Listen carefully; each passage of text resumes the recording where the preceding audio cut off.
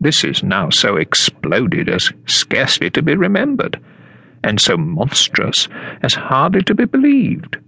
But the parliamentary clauses upon which Mr. Burke builds his political church are of the same nature.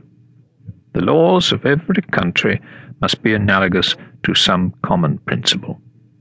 In England, no parent or master, nor all the authority of Parliament, omnipotent as it's called itself, can bind or control the personal freedom even of an individual beyond the age of 21 years. On what ground of right, then, could the Parliament of 1688, or any other Parliament, bind all posterity forever?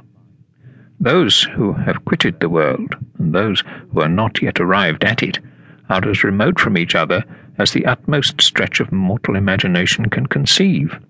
What possible obligation, then, can exist between them? What rule or principle can be laid down, that of two non-entities, the one out of existence and the other not in, and who never can meet in this world, the one should control the other to the end of time? In England it's said that money can't be taken out of the pockets of the people without their consent. But who authorized, or who could authorize the Parliament of 1688 to control and take away the freedom of posterity, who were not in existence to give or to withhold their consent, and limit and confine their right of acting in certain cases forever? A greater absurdity can't present itself to the understanding of man than what Mr. Burke offers to his readers.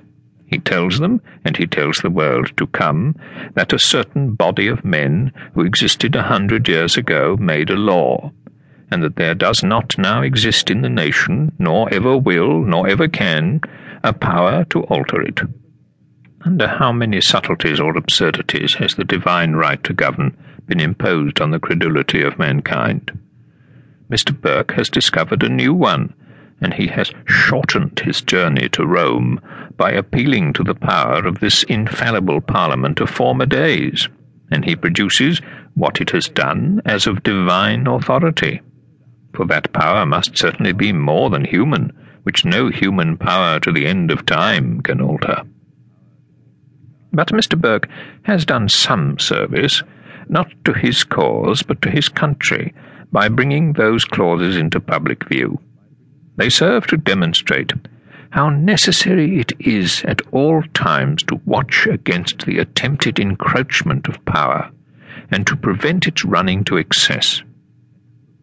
It's somewhat extraordinary that the offence for which James II was expelled, that of setting up power by assumption, should be re-acted under another shape and form by the Parliament that expelled him.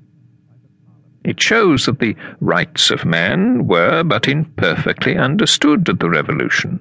For certain it is that the right which that Parliament set up by assumption, for by delegation it had it not, and could not have it, because none could give it, over the persons and freedom of posterity forever, was of the same tyrannical, unfounded kind which James attempted to set up over the Parliament and the nation, and for which he was expelled. The only difference is, for in principle they differ not, that the one was an usurper over the living, and the other over the unborn. And as the one has no better authority to stand upon than the other, both of them must be equally null and void, and of no effect. From what or from whence does Mr. Burke prove the right of any human power to bind posterity forever? He has produced his clauses, but he must produce also his proofs that such a right existed, and show how it existed. If it ever existed, it must now exist, for whatever appertains to the nature of man cannot be annihilated by man. It's the nature of man to die, and he will continue to die as long as he continues to be born. But Mr. Burke has set up a sort of political Adam, in whom all posterity are bound forever. He must therefore prove that his Adam possessed such a power or such a right.